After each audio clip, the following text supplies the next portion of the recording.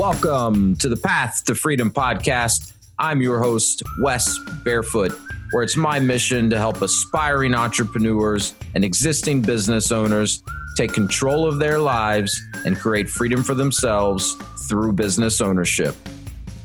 Each episode, I'll be exploring the strategies and tactics of other successful entrepreneurs that have created freedom in their own lives while sharing what I'm learning along my own path to freedom. I'm glad you're here. Let's drop in.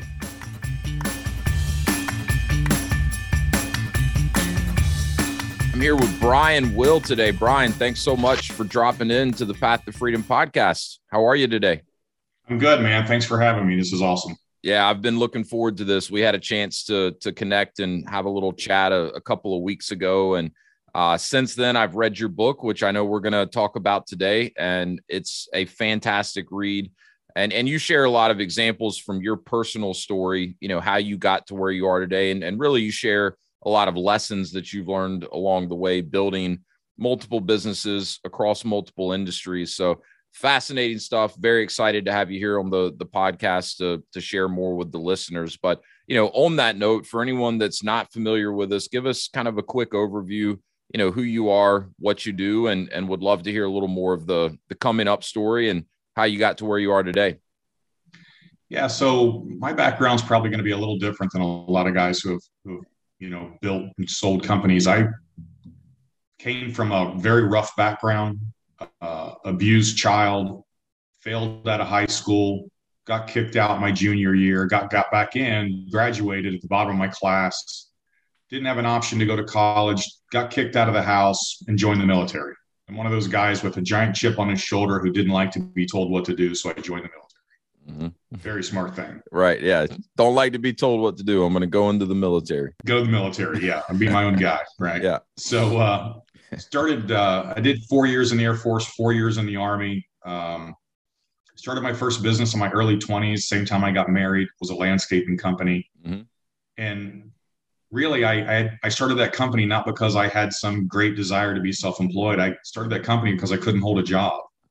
I got fired as a construction guy. I got fired as a waiter. I got fired as a manager at a Little Caesars Pizza. The only job I was able to hold was a busboy at Applebee's. Literally, I just kept getting fired. And eventually I thought to myself, you know, I'm not really a very good employee. Maybe I should go try to be a business owner instead. Yeah. So I started this landscaping company. Did that for about 10 years. I franchised it. We had 7 franchises at one point, and then I lost it. Lost everything. Houses, cars, newborn baby, and basically bankrupt. Started all over again. Went into the insurance business. My buddy talked me into selling insurance. I did that with him for about 2 months and then thought, I could do this on my own. I don't need him anymore. So I started my first insurance agency. This was back in 99 when the dot-com boom was going. Yep. And through a series of progressions and decisions and things that I'd done, we kind of technically started the first call center in the country for insurance. And within about 18 months of starting my insurance agency, I got bought out by a venture capital firm. That's when I got my first exposure into venture capital and private equity. So they bought me out. I tried to start a pizza place after that, and it failed miserably. So I decided to go back into the insurance business. I did that again. And then I met a guy, Steve, who was my big mentor in life. And we launched another company, which is internet marketing. Mm-hmm. And this was the point in my journey where I stopped listening to myself and started listening to other people. Because at some point I had to realize that I wasn't the smartest guy in the world.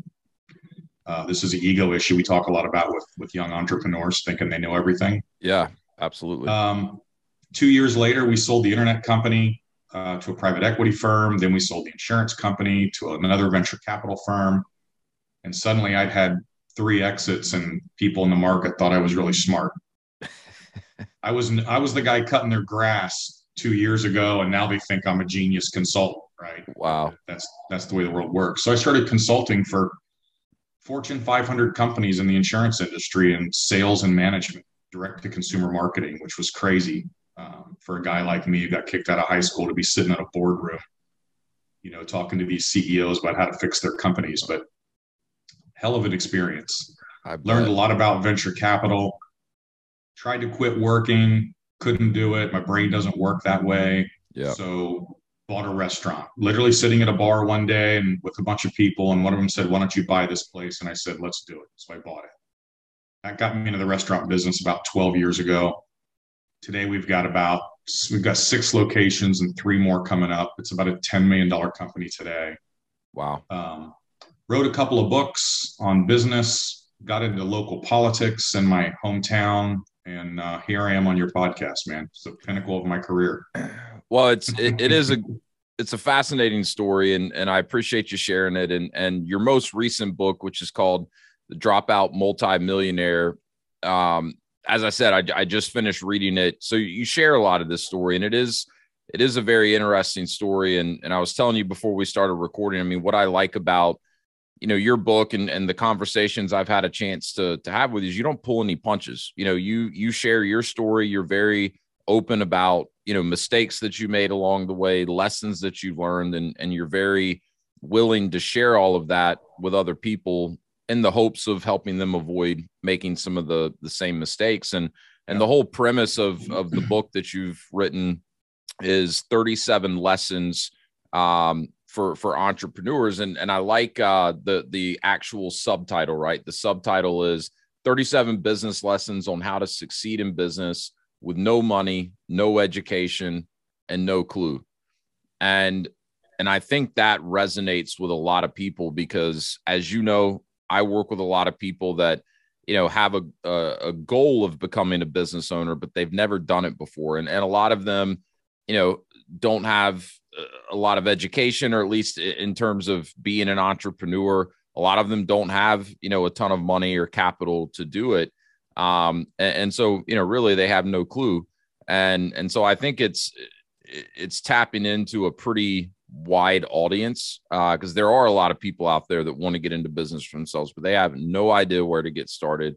They don't have the capital to go out and do it on their own. So really, really like the topics that you talk about in the book. And I think it's really, really solid real world advice. None of it's theoretical. It's just you sharing what you've learned through your experience. And the other thing that sticks out to me about your story is the fact that, you've had successes and failures, but you've done it across a pretty wide variety of industries. You didn't kind of just get into one industry and find success and stay there. So, I mean, I'm curious, as I was reading the book, I kind of wondered, what do you think it is that drove you to say, hey, we built this, insurance company, had a nice exit. Now I want to go get into the restaurant business. Why were you so eager to jump into something that was not as familiar to you when you'd had success in a different industry? The story of my life is that I've never done anything that I had any idea what I was doing when I started. And it's kind of been my mantra in business. No clue what you're doing, go ahead and do it anyway, right? I think that, and if you get back to the point of the book, right? So one of the statistics I've read out there is that about 500,000 businesses start every month in America, right? That's about 6 million people a year going, hey, I want to be in business for myself. Mm-hmm. The reality is, though, half of those will be gone in a year. Another 30% will be gone within 3 years. So 80% of those people that have all these dreams and goals and desires, things that they wanted to do, they don't make it. Not only don't they make it, but a lot of them end up losing their life savings. Yeah. And in all the consulting I've done from small businesses up all the way up to Fortune 500 companies, is a lot of the reasons are all the same.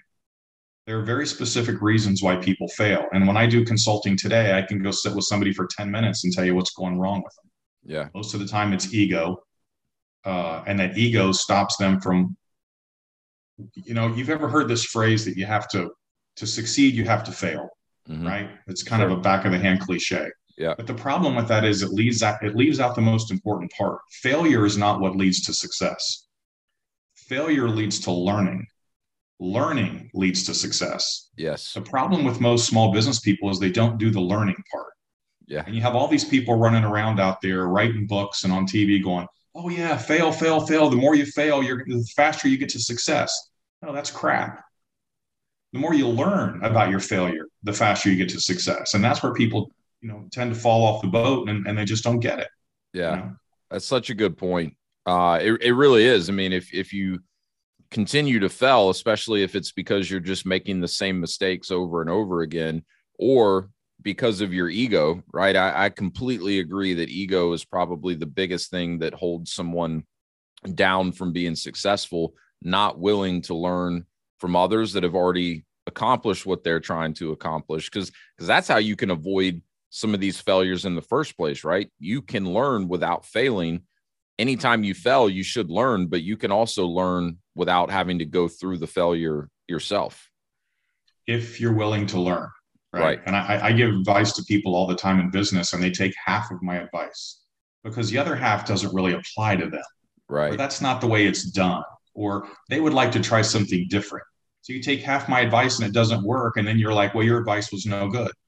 No, that's not, you didn't listen. Yeah. They take the piece of the advice that they like or that they're comfortable with, and anything that they might not be comfortable trying, they're going to say that doesn't apply to me. I'll tell you this story, and I have a tattoo on my back, right? And it says I'm in. Just I'm in, 2 words, right? Yeah. So here I am. I've started this third company, and we have an insurance company, and we have this internet marketing company. And we had sunk about $500,000 into this company, and we hadn't made any money. We'd been in business about 9 months. We're losing our rear ends on this deal. But my partner on the internet side, and he's my mentor in life, Steve, he rolls in my office one day and he says, listen, we need to invest another $60,000 in this company, and I'll put the money in, but it goes against the debt that you basically still owe. I said, Steve, I literally had a conversation with my wife this morning. I want out of this deal. We've lost $500,000. This thing's not going to work. What are we doing here? And by the way, Steve had already made millions and millions and millions of dollars. And I'm plugging away 80 hours a week, making $100,000 at this point. Yeah. And Steve looks at me and he goes, Brian, you need to trust me. And this is going to work. We know what we're doing. We've done this before. And I'm like, Steve, we haven't made any money, man. We got to shut this thing down. And he looked at me, and he's sitting there in his t-shirt and dirty socks and tennis shoes with a hole in the toe. He's one of those Walmart kind of guys. You would look at him and go, this guy ain't got nothing. Walmart millionaire, right? Yeah. So he looks at me, he says, listen, I'm going to make you a deal. I'm going to give you all your equity back. I'm going to erase all your debt. And we walk away as friends. But you have to make a decision right now, or you stay in with me. What's your decision? And I'm sitting there looking at him, and I'm thinking of all the money I owe. I'm thinking of a conversation I had with my wife. And I thought to myself, as I'm looking at him, I'm looking at a guy worth, I don't know, 20 million, and you're looking at me worth $20. Yeah. And I finally said, you know what? I'm going to stop listening to me because I clearly don't know what I'm doing. And I said, you know what, Steve, I'm in. And he goes, all right, I don't ever want to hear this conversation again. Yeah. And 18 months later, we sold the company for $60 million. God. I'm in. So I tattooed it on me, right? Hell yeah. Sometimes you need to stop listening to yourself and start listening to other people because they know more than you do. You share that story in the book, and that's actually in my notes. I was going to ask you to tell that story because, I mean, that's powerful, right? You had a split-second decision, yes or no. I'm in or I'm out. And, you were willing to swallow your ego and say, look, this guy's done this before. He's more experienced than I am. I'm going to bet on him. And I think in the book, the story goes too that the day before that conversation, your accountant for the company had come in and said, this thing's a dead loser. You guys need to wind it down. There's no shot. So, in addition to you already kind of feeling that way, but then your numbers guy coming in and saying, hey, the numbers are showing that this thing has no shot of being successful. So, credit to you for being willing to say I'm in, right. And to swallow your ego. How much time do you spend thinking about what would have happened if you would have gone in the other direction? Listen to me. Every time I sit on a plane in first class, every time I sit on my balcony at my beach condo, I'm about to head up to Antarctica tomorrow. I'm going to be sitting over in Antarctica on a private ship. every single time I think about it, because I would not have what I have in life had it not been for that one decision and that one man who mentored me.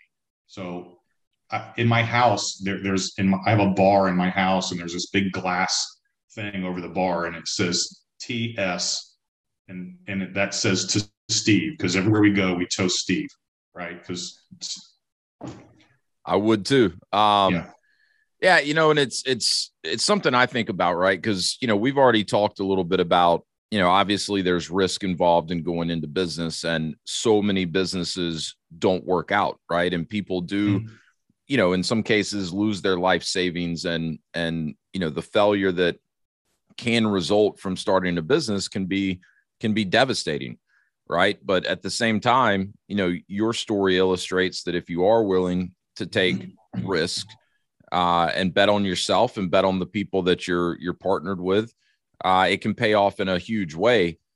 And, so that's something I think a lot about, right? Because one of the things I've learned over the last 6 or 7 years since we've got into owning businesses and stuff is I'm less scared of failure, and I'm way more scared of regret. I'm terrified now of having regret later in life, looking back and saying, I wonder what would have happened if I would have tried. I wonder what would have happened if I would have bet on myself.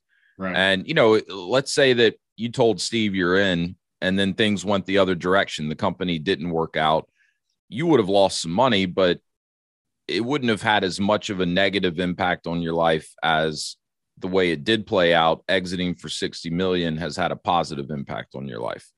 Yep. And we lost our accountant. He bailed out because he didn't think it was going to make it. That cost him millions of dollars because he had a small equity stake. I mean, I wonder if he has a tattoo that says I'm out.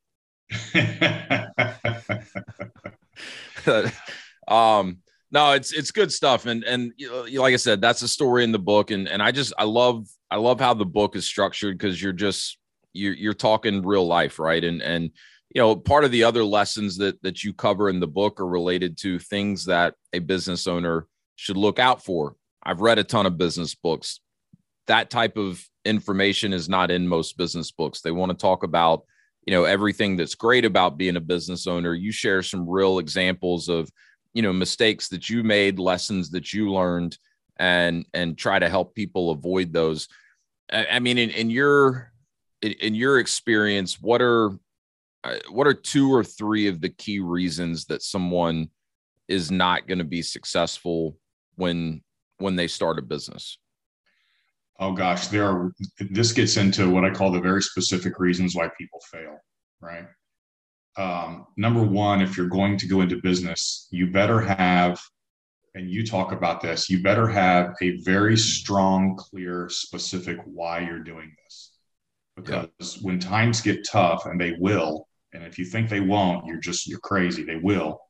When times get tough, you better have that why to lean back on. This is why I'm doing it, right? So that's number one.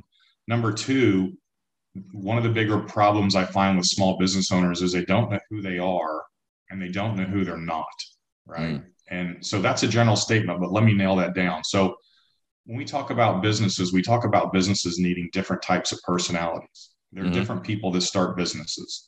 There's what I call Joe the plumber, right? He was a plumber for a plumbing company. He works for 10 years. And one day Joe says, well, I'm the plumber. I'm making all the money. I want to go start my own business. So Joe starts a plumbing business. The problem is Joe's not really a business owner, and he's not an entrepreneur. Joe's a plumber, or what I call a technician. And so Joe doesn't really understand how to set up all the legal documents and what kind of insurance to buy and all the pitfalls and how to set up payroll and withholding and sales tax and all this stuff. And those are very, very important things called getting your house in order. Joe doesn't really get that. He thinks he can just be a plumber. Yeah. Right? There are people that are salespeople that think, well, I do all the sales for a company. I'm going to go start my own business and sell. But they don't understand all the management and the background and managing the deals and the contracts and the paperwork and the legal and the operations. And, they don't understand. They think you can just go sell, and you can't just go sell. Yeah. Right. There are people who are entrepreneurs that are true entrepreneurs who start businesses and think it's all about the 30,000 foot level and the ideas and all those things. And those are important. but you need somebody who can actually go sell, and you need somebody who can actually do the work, and you need to have somebody who can actually manage your business. Yeah. Because if you don't, you're just going to create a giant mess. I can't tell you how many business I walk in and there's just crap piled everywhere, like stacks of papers. And, well, did you pay your taxes last year? Well, I haven't gotten around to that yet. Well, did you do your insurance? Well, actually, I let that lapse. I'm sorry. Well, did you do your withholding? Well, I haven't actually paid myself. It's like, oh my God, you're an entrepreneur. You better get a manager in here to clean your mess up, or you're not going to be in business. Yeah. They've got 1,000 ideas of what they want to do next with the business. Entrepreneurs, as I say in the book, are the most important and the least important person in any business, because you need an entrepreneur for ideas and carry this thing forward and come in. But somebody better be in the background cleaning up the mess the entrepreneurs make. Entrepreneurs tend to make messes. I'm an entrepreneur. I make messes. I know that. It's my limitation. I have people that take care of everything for me, right down to my schedule. Right. Yeah. So you're important as an entrepreneur, but you're not the most important person. You need people to clean everything up. So when I say you need to know who you are, identify who you are in the business, and then you need to backfill with the talents and the management and or the sales or whatever it is you lack. You need to backfill. Because if you don't, you're just going to create a big mess and your business will probably not make it. Yeah. So why are you doing this? Who are you in business? And the last one I think is super important is, we talked about this a second ago, is getting your ego out of the way. Yeah. Finding people who have been successful that are 4 or 5 steps above you, that are where you want to be, and take advice from them. Get a mentor, get a board of directors, get some people in there that can help you make decisions based on their experience, which you probably don't have at this point if you're just starting out. So those are my big 3, just to get you going. Yeah. No, I love that. I think the know who you are and know who you're not is so key. I've seen it in the businesses that we've started. Thank God for my wife, right? She's an operator, right? She can dial in the processes. She can make sure all the T's are crossed, all the I's are dotted. She can make things run the way they need to. I'm probably more of the entrepreneur. I can come up with the idea. I can see the long-term vision, and I can know like the key milestones to get there, but connecting the dots between those key milestones, not going to happen if it's left up to me. And I've tried, right? Like I've tried to be the guy doing that, and it's not my skill set. It's not how my mind is wired, and it'll take me, 10 times longer to put some of those things in place than it would someone like my wife. And when she does it, the result's 10 times better. So I tend to say that entrepreneurs think at 30,000 feet. They think into the future. They think in bullet points. If they get dragged down in details, their eyes glaze over.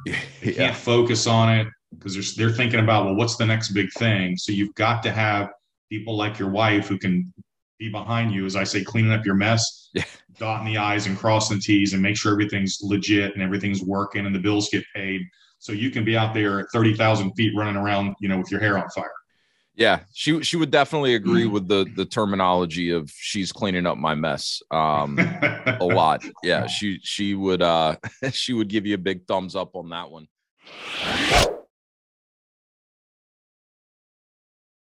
If you're listening to this podcast, then there's a good chance that you're looking to create more freedom in your own life. There's also a good chance that you realize that owning your own business can be a great way to take more control of your livelihood and create more of that freedom that we're all looking for. Also, if you've been listening to the show for a while, you realize that I specialize in franchise ownership. In addition to owning franchise businesses myself, I have a franchise consulting firm, Path to Freedom, where I help people navigate what is typically an overwhelming process of understanding franchising, identifying specific franchise companies that could be a fit, and then conducting the due diligence in a thorough and efficient manner with those franchise brands. My whole purpose here is to leverage my experience working for franchisors, owning franchises myself, and how we've been able to use that to create more freedom in our lives and help you determine if that could be a path that makes sense for you as well. So if any of this sounds interesting, if you've considered business ownership in the past, whether you've explored franchising specifically or not, I'd love to connect with you. I'd love to learn more about you and what it is that you're working towards in your life and determine if I may be in a position to help. A great starting point is the link below in the show notes, which will take you to a short form to fill out, and you'll receive a free copy of an ebook that I've put together, The 7 Steps to Freedom Through Franchise Ownership. That'll also get us connected, and I'd love to set up an introductory call where I can explain a little bit more about the process that I use to help people determine if franchise ownership could be a great way to start charting their own path to freedom. So click the link below in the show notes, receive the ebook, and let's get connected. I'd love to hear from you.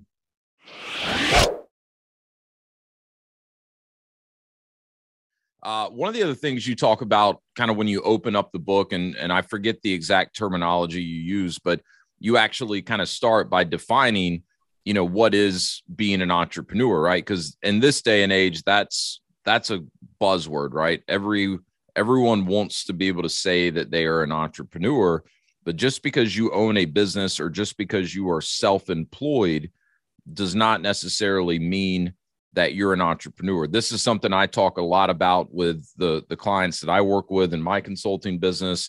I think you and I talked about the E-Myth in our first conversation. I send a copy of that book to everyone I work with, but maybe unpack that for us a little bit. How you define the difference between an entrepreneur and someone that's just a business owner or self-employed. So the first thing we'll differentiate is between self-employed and a business owner. Both of these are good things. And this really depends on what you want to do and why you're doing, right? Yeah. A self-employed person is basically someone who's created a job for themselves. So you might have a business, you might even be incorporated, you could literally have an office, but if that business is 100% dependent on you and you're the one doing all the work, if you're a consultant or a designer or whatever, then you're really just self-employed. Yeah. And by that, I mean, listen, if you go into a coma, I'll get, a drastic example. What happens to your business? Stops. It stops. If you disappear for 6 months because you went to Antarctica and you got trapped on an island, which I'm about to do, what happens to your business? It stops. If your business stops, if you're not there, then you're technically self-employed. You're not what I consider a real business owner. You have a business, but not a business owner. A business owner is someone who's actually created infrastructure. They've created process. They've created an intrinsic value in a business that they could sell some point down the line without them having to be a part of it. Yeah. I like to say that I never even step foot in my restaurants 80% of the time, maybe 90. If I sold my restaurant chain, no one would even know I was gone because most of them don't even know who I am. Yeah. Right. That's a business. It has value. It has something that I've built that has value. It also gives me a certain amount of freedom. If I go to Antarctica tomorrow and I get trapped on an island, my income's still going to come in. I don't know how I'm going to get it over there, but it's still going to come in. Right. It'll be there somewhere. Yeah. Those are really the two differences between self-employed and a business owner. And then when you're talking about being a business owner, we get back to who are you in the business? If you're the technician, if you're the guy that does the work, you might not be the guy that needs to manage the company. You might not be the true entrepreneur. If you're the salesperson or if you're just a manager, you got to get back to who you are and who you're not. And if you're not the entrepreneur, if you're not the 30,000 foot person, if you're not the forward thinker, then you need to bring somebody into your organization, either through a partnership or through an employee that can fill that role if you really want to rock and roll with it. So those are kind of my differences. Yeah, no, I love it. And I think it's very important to understand that, right? The consulting work I do, self-employed. It's not a business I can ever sell.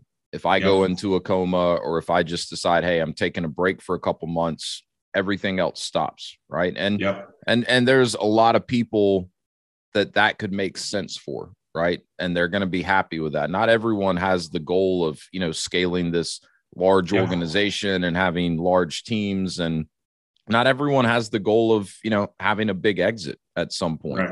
Right. I do the consulting work I do because I really enjoy it, and it's a way that I feel I can help other people learn from things that I've been fortunate to learn over the years, and it's a business for me, right? I can make very good income doing it, But then in addition to that, we have other businesses that, we are in the process of really setting up as business owners. One of them's further ahead than the other.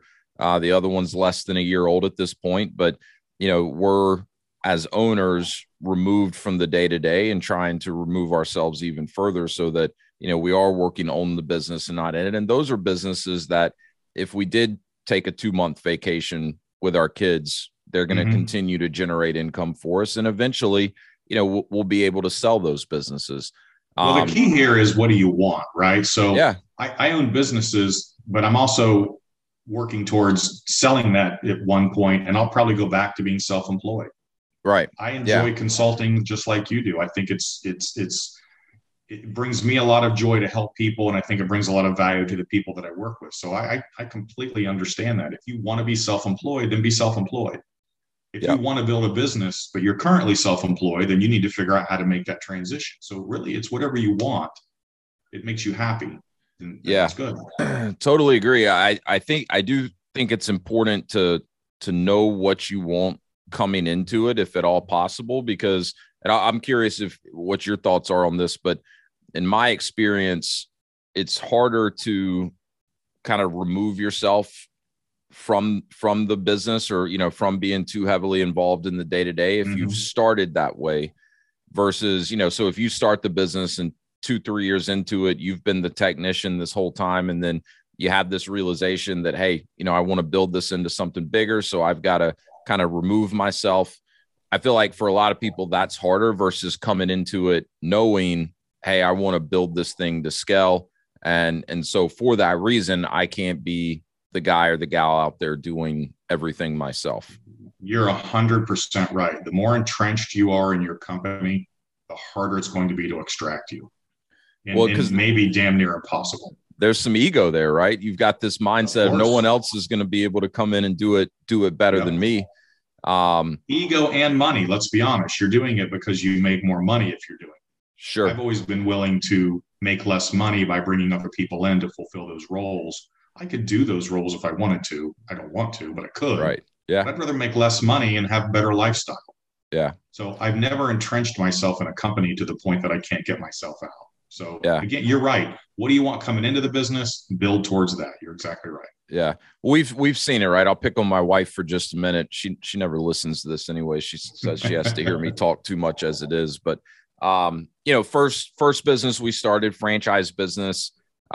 She'd been laid off coming out of the pharmaceutical industry. We just had our first kid. So she dove all in, right? It was her full-time focus. She was doing sales. She had her hands in everything in the business. Fast forward 4 years today, it's a 7-figure business, pretty good team in place. And she gets to, kind of step back and manage the big picture. But there were definitely times where it was very difficult for her to give things up, right? It was very difficult for her to give, sales opportunities to, other people that she had brought onto the team, because she knew good and well she could probably very likely go out and get better results than the salespeople. And I just, I can remember many conversations around, why it's important to give up some of that control, why it's important to be okay with the results not being as good, at least for a period of time, as it would be with her, going out and handling all the sales. And so, as a percentage, we make less of our total revenue now, but the business is also much larger than it would have ever been if it was just her trying to do all the sales. So in terms of net dollars coming in, we're making more than we were when she was doing it all. As you know, a lot of people get wrapped up in the here and now, though. So yeah, making less today so you can make more in the future is definitely something people have to get over. Yeah. Well, look, I want to get your thoughts on something else that you reference in the book a few times. You mentioned earlier your first business, the landscaping business. You actually franchised it, and I think you said you got up to 7 franchises. And I think I picked up in the book, and I may be wrong. Is one of the restaurants you own a franchise, or did you own a franchise restaurant in the past? I've owned 2 different franchise restaurants. Unfortunately, I went into 2 franchises that were very, very weak. Yeah. and then subsequently found out they couldn't provide the support that they were supposed to provide. They weren't doing the national advertising they were supposed to do. And it turned into be a little bit of a mess. Yeah. So Well, we got out of both of them. That's what I want to get your thoughts on, right? Because, obviously my specialty is franchising. We own franchise businesses. I help people identify and investigate franchise businesses that could be a good fit for them. But, in the book, you make a couple references, where it comes through that you're not the biggest fan of franchising. And I think we think about it very similarly, even though I'm pretty entrenched in franchising. Like you said, the franchises you were in, the support was not there. I would venture to guess that, what it was costing you to be a franchisee was not justified because the support was not there. So maybe talk a little bit about that, because I'm a very big proponent that franchises can be good if you get into the right franchise for you. Mm-hmm. But two caveats to that. There's thousands and thousands of franchise businesses out there. They're not all created equally. They're not all worth, what it costs to get in as a franchisee, what it's going to cost you on an ongoing basis. And additionally, not every person should own a franchise. There are plenty of people out there that a franchise business model is not going to be the right fit for. But curious if you would, kind of expand on your thoughts, based on your experience. And I say this in the book. So if you read the book, you're going to read it. So I'll just say it. One of the comments I make is don't run off to the franchise show, smell the pretzels, drink the Frosties, and think this is going to make me a millionaire. Right? Yeah. I chuckled as I was listening to the book, but I was on my bike and I just kind of like chuckled because I've been at those shows and you're 100% right, but go ahead. Yeah, there are a lot of weak franchise companies out there that aren't going to help you get where you need to go. Their job is to sell you something and lock you down for 10 years. Yeah. It's not a good idea. You need to make sure that company is solid, it's sound, it's got good people, it's got good backing, it's got money, it's got enough franchises to have critical mass. Mm-hmm. The franchise company that I started, we had 7 franchises. We did not have critical mass. Yeah. And we ended up with a problem with 2 of our franchises, and then they kind of scuttled the whole deal. It was rough. It was rough. Yeah, I'm sure. So you got to make sure that it's a solid company, and then you got to make sure that they're kind of looking out for your interests as well as their own. Right? You take a big franchise like McDonald's, and they're going to pick the real estate. They're going to decide where it's going to go. They're going to make the decisions on how it's going to get built out. That's because they know what they're doing. Yeah. So you have a pretty good shot at that happening. If you get into one and they're just like, yeah, just do whatever you want. That you're as long as we get our 7% every month, yes, just do what you want. You're in trouble. So yeah, finding somebody that could help you make those decisions. I think that's what you do, Wes, is help people make those decisions, find the right opportunity. And then find something you think that is going to interest you and that you can be good at doing. I say that franchising is not bad unless you make the wrong decisions, and then it can be. Yeah. Well, then it's bad, right? There can definitely be more worst case scenarios if you get into a franchise and it doesn't work out versus starting your own deal and it doesn't work out, right? If because you start a long-term commitment with that franchise. Yeah, exactly. Exactly. So I completely agree. I mean, to give you some perspective, the number changes all the time, right? But usually there's somewhere between 3,000 and 4,000 active franchise opportunities across the U.S. at any given time, meaning there's anywhere between 3,000 to 4,000 companies that will sell you a franchise or will potentially sell you a franchise at any given time. And they come and they go, right? I have relationships with just under 200 brands. And that's not to say that if it's not one of these 200 brands that I have relationships with, it's not a good franchise. But to your point, there is a lot of research that needs to go into evaluating a franchise opportunity. I do that research before I develop a relationship with a brand, because if I have a relationship with them, that means I'm potentially recommending that brand to someone that I work with based on what I've learned about them and what they're looking to accomplish. And I definitely want to be able to sleep at night, right? I don't want to be Yep. in a position where I've introduced someone to a franchise and, the franchisor is not well capitalized, or they don't have some of this critical mass, or at least a good blueprint to get there. And the biggest thing I look at is, well, not the biggest, but one of the big things I look at, and this is the advice I give to everyone I work with, is, you need to evaluate, what's it going to cost me to become a franchisee up front, and what am I getting in exchange for that?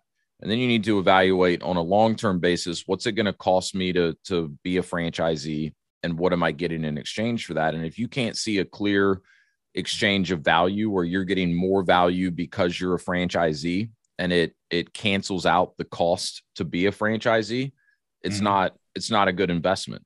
And then, there's so many other things that go into that, but I see it all the time. People get into a franchise that, the model's just not right. The franchisor is not supporting franchisees the way they should. The other mistake I see all the time is people get into the wrong type of business for them, because they don't spend enough time thinking about who they are and who they're not. And so they get into a business where their role as an owner, what they need to do to be successful, is not a good fit for them.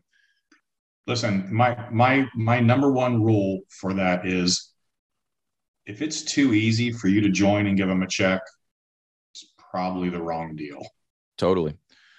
The really good brands out there, and this is true with the good ones.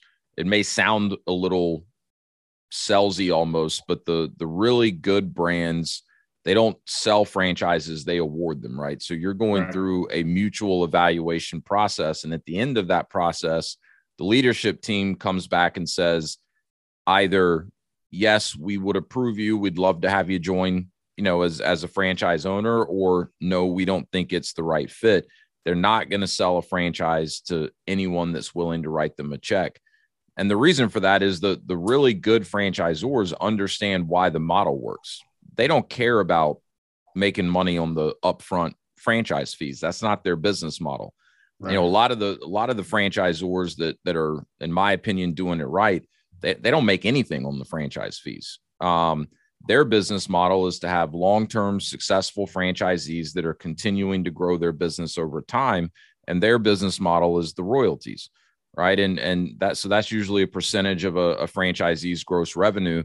And as I said earlier, for the franchise to make sense for a franchisee, you need to be able to see clearly that even though you're paying a percentage of your gross revenue back to the franchisor, you're getting enough value in exchange to offset those fees. And there's a lot of different ways that franchisors can do that. Depends on the type of industry that they're in some cases, but yeah, the good ones out there are not going to just sell to anyone, because they want to make sure that, they've got a good foundation and they're set up for long-term success. And that's where the business model for a franchisor really starts to make sense. But you have to get to some scale, and you have to have franchisees that are successful over a long period of time. If you're just churning and burning franchisees, looking at the franchise fees that they're paying you up front, that's not a sustainable business model at all. 100% agree with you. Well, look, appreciate you sharing your thoughts on that. Before I let you go, one of the things that I run into a lot is, people that I'm working with, and we've already established that, not everyone should go into business for themselves. You need to have a really clear why. Why do you want to put yourself through this, right? Because it is a roller coaster, and not every day is a walk in the park. Being a business owner or even being self-employed. But let's say that you've got someone, they've got a really clear why. They know they want to be in the business for themselves, but they're getting a little bit hung up, right? And they're getting hung up from what I call FUD, fear, uncertainty, and doubt, right? We've talked a lot today about the risk associated with going into business for themselves. I see a lot of people, get to that point and they just can't quite take the leap. What are your thoughts on that? Is that an indication that they are making the right decision by not taking the leap? Or is that an indication that they're just so close to stepping out of their comfort zone and they can't quite do it, and maybe they're missing an opportunity by not stepping out of their comfort zone? Well, I'm not sure what your thoughts, but I'll give you mine on this. And I talk about this in the book. We talked about it a little bit before we got on here today. But if I tell you in the book all the reasons why you shouldn't go into business, and there are a lot of them, and all the reasons why you should keep your job, because there are a lot of them. And if you're going to succeed in business, there's going to be issues. You're going to have problems. There's going to be crap thrown at you. That's just the way the world works. Yeah. If that scares you to the point that you're thinking you should keep your job, then you should keep your job. You need to be so committed to this thing when you walk in the door that you're ready for the world to come crumbling down around you, and you're not going to give up. Yeah. Because if you don't have that level of commitment, you're not going to make it through the tough times. Right. Yeah. So I tell people all the time, why would you do this? Don't do it. Just don't go into business for yourself. And what I want somebody to come back to me and say, what are you talking about? This is what I want to do. Yeah. Why would you try to talk me out of it? That's the person that I know has a shot. Yeah. If that person comes back and says, well, you might be right, they've got enough internal doubt that once that first problem hits, they're going to bail. Yeah. No, I agree. I think about it the same way, right? Because if you don't have that why, if you don't have that burning desire to do it, even when someone is trying to talk you out of it, if you're not, confident enough to come back and say, screw you, I'm going to do it. And I'm going to show you. You are. I mean, the first time you get hit in the face, you're going to give in and say, you know what, this is too hard. It's not worth it.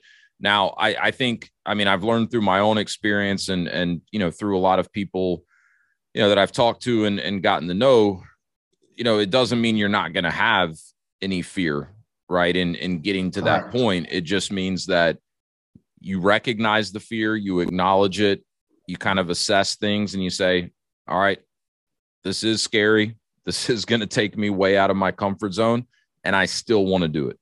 Courage is not lack of fear. Yes. Courage is the ability to move through fear. That's the difference. Yeah. Spot on. I love that. Well, man, this has been awesome. I could pick your brain for hours and hours, but I know you're busy. Sounds like you've got an awesome trip coming up, going to Antarctica. So anything else you want to share with the audience before we wrap this one up? Anything else that you want to make sure that you have a chance to speak to? Yes. This is an overriding issue. It's in the book. I tell everybody I do these podcasts with. Here's the thing I want all of the people out there to think about, whether you're in business or whether you're going into business. And this is critical. Okay. And I use this example of Apple. You're familiar with Apple, right? Sure. You have an iPhone by any chance? I do. I do too, right? So who runs Apple? Tim Cook. Tim Cook, yeah. Tim Cook, CEO of Apple, biggest company on the planet, $3 trillion in value, most profitable company out there. Tim Cook has got to be a pretty smart guy, right? Sure. Probably one of the smartest out there. Tim Cook at Apple has a board of directors. Yeah. You know what a board of directors do? They come in every month or every quarter and they all sit down with Tim and they say, hey, Tim, based on our experience and based on what we've had done in the past, these are the ways we think that you should maybe make decisions. And we're going to try to guide you in the way you need to go. And we're going to help you be a CEO of the largest company in the world. So Tim Cook, you got 12 people here. They're going to help you. So if Tim Cook needs a board of directors, what makes you think you can do it without even a single mentor? Yeah. Yeah. My advice to you is find somebody who can help you. Check your ego. Let them give you advice, take it, and be successful. Couldn't agree more. I think that is probably one of the most valuable pieces of advice. And I think that applies to all aspects of life, right? Certainly if you're going into business for yourself or if you're already in business for yourself. But look at athletes, right? Michael Jordan, Tiger Woods, some of the best athletes in the world, they all had coaches, right? Or have coaches. Tiger Woods has a swing coach. Michael Jordan has a shooting coach. All of them do. Yeah. Yeah. Yeah. Spot on. I think that's amazing advice. I know I've been fortunate to have some amazing mentors, throughout my life and continue to learn from them and continue to seek out new mentors, right? And selfishly, it's one of the reasons I love doing the podcast so much, because I get to connect with guys like you and learn from it, right? I mean, if I'd have just reached out and said, hey, Brian, I know we've never met, but will you get on a Zoom call with me and just talk to me for like an hour? You'd have probably been like, no, man, that's weird. But I'm like, but I have a podcast, so let's get on a Zoom call and talk for an hour. You're like, sure, let's do it. Sure, let's do it. Right? I love it. Look, again, really appreciate it. Before I let you go, I do what I call a quick lightning round at the end of every episode. So this is the same 4 questions that I ask every guest that comes on. So if you've got another minute, I'd love to run through those quickly, and then we'll put a bow on this one. Here we go. All right. First question of the lightning round. And actually, I think you gave us this one already, but it's just, what is the best piece of advice you've ever received? Is that what you just gave us? Get a mentor. All right. A mentor. 100%. Beautiful. Next question. Curious, do you have any sort of a morning routine, anything you try to do every morning to prime yourself for a successful day? Every single morning of every single day. I tend to wake up at 5:30 or 6 o'clock in the morning. The first thing I do is roll over, pick up my phone, check my bank accounts to make sure nothing weird happened, check my P&Ls, check my sales at every location. I go through a whole routine of my finances on every company. I go look at the closing emails from every location we've got just to make sure nothing weird's going on. And then I send out any emails that need to go out based on that. I go through the emails that come out overnight. This generally takes me an hour and a half, and then I go back to sleep. I love it. I can run my business from a phone in bed. That's my joke. Well, yeah. And you talk about that in the book. And one thing I'd planned to ask you about it in this conversation and just didn't get to it, but you talk a lot in the book about the importance of knowing your numbers as a business owner. And how, if you have the business set up right, you should really be able to run the business from a P&L, right? If P&L is a magic crystal ball, and if you know how to run it and work it and read it, that's all you need, and you can be successful, or you will fail if you don't. Yeah. Well, and that's a testament to you, right? That you can wake up and spend an hour and a half on all of your businesses, know where they're at, what needs attention, and then kind of, unplug from there. So, yeah, we'll have to get you back on the show in the future, and we can dig more into knowing the numbers. But no, I love that. We've talked about your book. Curious what book you're reading right now. Weirdly enough, the book on my nightstand is a book about relationships. Okay. And relationships can be personal or they can be business, but relationships are what everything is about. I teach my children this all the time. Your future you. What's the difference between you today and you 5 years from now? It's the people you associate with and the books you read. And we'll throw in the podcast you listen to. Sure. But the books you read. And so I'm reading a book on relationships at the moment. Very cool. Yeah, I agree with that statement. I haven't quite thought about it in those terms, but your future you is going to be a result of the relationships you have today and you build. Final question, simply, what is your definition of freedom, and are you living it? Freedom to me is the fact that I can go out skiing in Park City, come down the run, get in line, pick up my phone, answer an email, put it back in my pocket, and go make another run. Yeah. I can go to Antarctica, sit on a boat, pick up my phone, answer an email, look at a P&L, put it back in my pocket, and go back to having fun. Freedom is the ability to keep your mind engaged and keep yourself doing things, but still have the ability to have lifestyle. And yes, I am living that right now. Yeah, I can tell. That's amazing. Well, look, thank you again for spending some time with us, sharing all of this valuable information and knowledge with me and with the audience. And, quickly just want to acknowledge you and thank you for everything you've done. The books that you've written, I know are helping so many people. And even the fact that you're willing to, have a couple of conversations with me and share all of this with the audience. It's very much appreciated. So keep doing what you're doing, and, best of luck with everything, and hope you have a good time in Antarctica. That sounds like a lot of fun. Thanks, man. Wes, I appreciate what you're doing too, man. Thanks. Where can people find the book? Quickly, give us the name of the book and where people can find it real quick. Amazon, The Dropout Multimillionaire. Yeah. First book I wrote was I Give the Dumb Kids Hope. Second one, The Dropout Multimillionaire. I love it. It's on Audible too. I listened to it on Audible. Yep. Really good. So Brian, thanks so much. Really appreciate you dropping in here on the Path to Freedom podcast. Thanks, Wes. Appreciate it.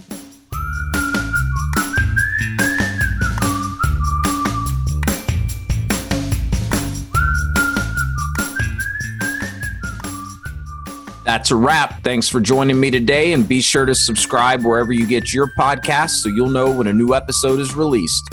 You can also check me out on my website at www.path2frdm.com. And if you want more information about franchising or just want to say hello, feel free to contact me at wes@path2frdm.com.